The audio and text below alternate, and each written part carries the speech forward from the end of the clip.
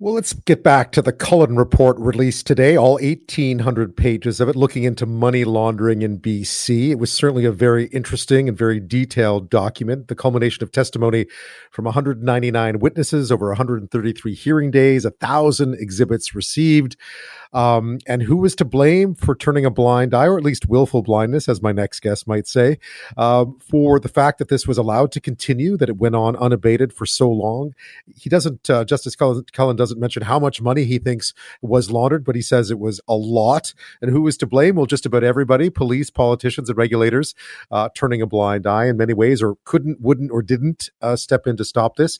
He did say there was no evidence of corruption nonetheless, but he's highly critical of the RCMP, of the former BC Liberal government in this province. He took the BC Lottery Corporation to task. He says FinTrack, that's the federal government agency that identifies money laundering threats, it was, quote, ineffective. Again, highly critical of the RCMP, saying a lack of attention to money laundering allowed unchecked growth of the crime since 2012. Here is Justice Cullen about his report. For too long, money laundering has been kept on the sidelines for police, for law enforcement, for regulators, and for governments. Money laundering activity has been and remains to be poorly understood, even by some of the public bodies that need to address it. And money laundering has rarely been given priority. Too often, it has been largely ignored. Justice Cullen there, essentially detailing the plot to his very, very extensive 1,800-word report. BC's Attorney General David Eby says it's up to British Columbians and former provincial Liberal cabinet ministers to ask themselves if that's a sufficient measure of considering government inaction, in other words, no corruption. But it was linked to a decade of money laundering that hit multiple sectors, including real estate. Here's David Eby. And here's in terms of the definition of their own personal gain, as being the measure of whether or not they did their jobs. I'll leave that to them to decide and British Columbians to decide. But I know for myself, I wouldn't be satisfied with the commissioner saying, well, at least he wasn't corrupt. I hold myself to a higher standard, and I hope all politicians do.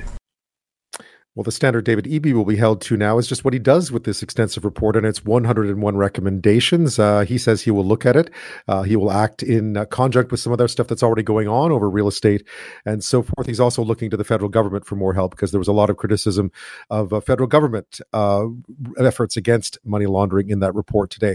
Much of what we're seeing today wasn't part sparked by the very hard work of investigative journalist and author Sam Cooper. And joining me now is Sam Cooper, Global News investigative reporter and author of the bestseller Wilful Blindness, How a Network of Narcos, Tycoons, and CCP Agents Infiltrated the West. Sam, I know you've had a very busy day. I appreciate your time again tonight. Yeah, thanks for having me. So just for you, I mean, you worked so hard on this file for so long. What was it like to step into that lockup today and see that 1,800-page report land in front of you, detailing a lot of work that you've already looked into? Well, we had to work very fast, and I have to be upfront. I couldn't get through the full 1,800 pages, but I had some idea of where I needed to look. And as you've said, everyone came in for some pretty harsh criticism from Commissioner Cullen. And yet I think a lot of people, including reporters that looked very deeply into the issue, are scratching their heads when you can say that we heard of $1.2 billion in large cash transactions flowed into BC casinos in 2014, 1 year. That, I have to say it again, that's a staggering figure, $1.2 billion in cash. And Commissioner Cullen said many, it seems most of those transactions could be fulfilling the indicators for criminal cash, bundles, bricks of cash coming in late to the casinos at night, duffel bags. And yet, again, from 2008, high officials warned that these types of transactions were ramping up, and essentially it continued and grew exponentially unabated. So people are asking, how is that, not some form of systemic or systematic corruption occurring? Was there personal gain, from politicians? That is very hard to prove. And in fact, I would say straight out, I heard from sources that had some very serious direct allegations that I don't believe were aired in the commission. So it would be hard to prove things that never came out as allegations. But when we take everything into account, I do believe it was a firm indictment against federal agencies that, as you said, allowed this to occur. FinTrack really got a huge sting from the commissioner, who said they collect so much information at such high cost, and he basically just called it a waste that leads to no enforcement. And that would accord with a lot of my findings. Canadian financial intelligence is we know so much about, indeed, lawyers that I have found are accused of direct money laundering, and yet these people are never prosecuted in Canada. So that's a big gap, and I'm not sure that Commissioner Cullen's recommendations could address the problem. If he admitted he can't really tell the federal agencies what to do, but his answer was to say, we need a BC anti-money laundering agency to step in and fill the gap. And another powerful recommendation was an independent anti-money laundering commissioner of the legislature that would be accountable to the BC public and not reporting essentially to the BC government or any ministers. They want someone in government to pay as much attention to this as you have for the last several years. And I do highly recommend Wilful Blindness over trying to wade through an 1,800-page report, as detailed and as well put together as the Cullen report is. One of the things that really sparked my interest today was the fact that for a long time, what had been talked about publicly, at least, was the impact on real estate in the Lower Mainland. That was really, I wouldn't call it the selling point, but when John Horgan launched this inquiry back in 2019, that was really one of the things he talked about, was it had driven up property prices to the detriment of the average British Columbian. And today I really didn't get the impression that that's what Justice Cullen had found. And I was trying to mince through the words he was using, and that's certainly something you've talked about as well. But were you surprised at all about how that was worded? That essentially he said it wasn't, if there was a problem with housing affordability in BC, it wasn't down to money laundering, and it certainly wasn't down to proceeds of crime. I was, that's a great question because, I have looked deeply into the issue, and I've talked to sources on the inside that from the start were telling me this. Look, they told me to look into casinos because I was looking into real estate first. And they said, you need to understand that the casinos is where you can directly see the criminal activity, but the casinos are the proverbial tip of the iceberg of the real estate, which is directly connected to this Vancouver model. And I just have to say bluntly, I believe the Commission and the Commissioner Cullen totally missed probing any real deep evidence on the real estate file. Anyone that watched the inquiries over the past, over 2 years saw this was mostly about casino activity that in some sense was already a little bit understood because we saw those videos of bags of cash coming into the casinos. You could not ignore that. So they got to the bottom of those issues. They scaled it out. They got data, as I just mentioned, 1.2 billion large cash transactions in 2014. Staggering, but let's extrapolate. I'm saying that the real estate developers that are involved in the Vancouver model, a lot of them originate with Hong Kong money. A lot of them have been developing in Vancouver for many, many years, and that was not touched upon by Commissioner Cullen. So I really believe that it was pretty baseless for him to assert that affordability isn't impacted by money laundering because he didn't really look into it, I'm sorry to say. I just got the impression that the recommendations were very well thought out, but a lot of the evidence that was used to get there was somehow avoiding some of the elephants in the room that you point out in your book, trying to sidestep around certain issues that are very sensitive politically, issues that are sensitive in many different ways. That basically the recommendations look like they were well thought out, but how he got there didn't feel like he was telling the whole story. And I certainly have not read the whole 1,800 pages either. I think you're right. As you say in your intro, we're just talking here and we're thinking as we're talking, but I do think you're onto something there. Look, in an off-the-record sort of not-for-attribution session that wasn't broadcast, I asked Commission counsel, did you get to the bottom of some very concerning evidence that BC law offices appeared to be used directly in transnational crime schemes to the extent where there's evidence that one of the loan sharks at the center of this very inquiry was sitting in a law office extorting or allegedly extorting real estate transaction loans from people with very serious threats right in front of a BC lawyer. And I don't believe that's just one law office. I won't name names here, but look, I have evidence that it's not one BC law office or lawyer involved in facilitating transnational crime. And I do believe that that gets to your point that some sensitive areas were not really touched and probed. Big five Canadian banks would be another one.